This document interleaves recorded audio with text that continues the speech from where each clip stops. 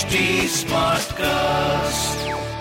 You are listening to a Mint production brought to you by HT Smartcast.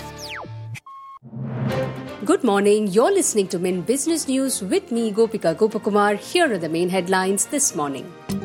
After nearly 3 years of deliberations, the Indian markets regulator SEBI has allowed private equity firms to serve as promoters of Indian mutual funds.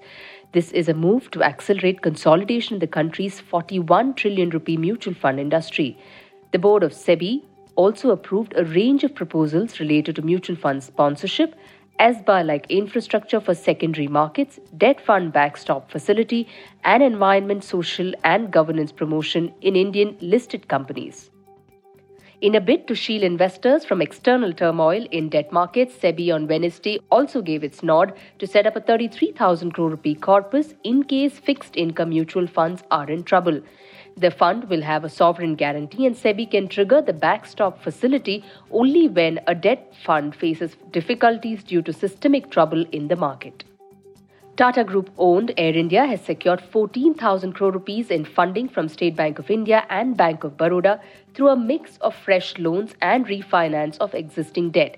The fundraising comprised 12,500 crore rupees to refinance existing loans and the remaining 1,500 crore rupees obtained through the pandemic-era ECLGS scheme. After 3 months of discussion, PhonePe has called off the deal to acquire buy now pay later platform Zest Money. The announcement of the same will soon be made to the employees of Zest Money.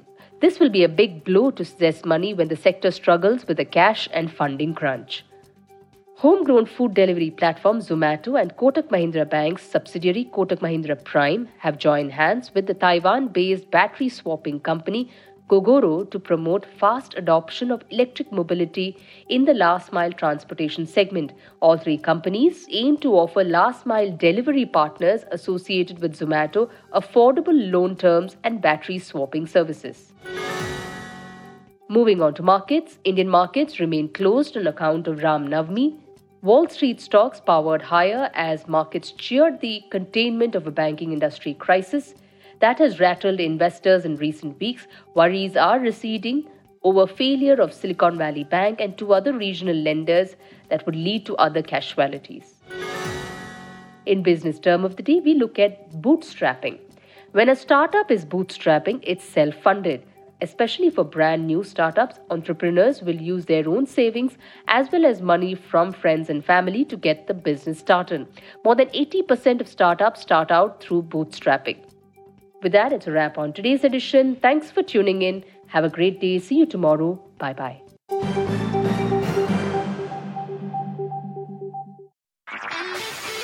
This was a Mint production brought to you by HT Smartcast. HT Smartcast.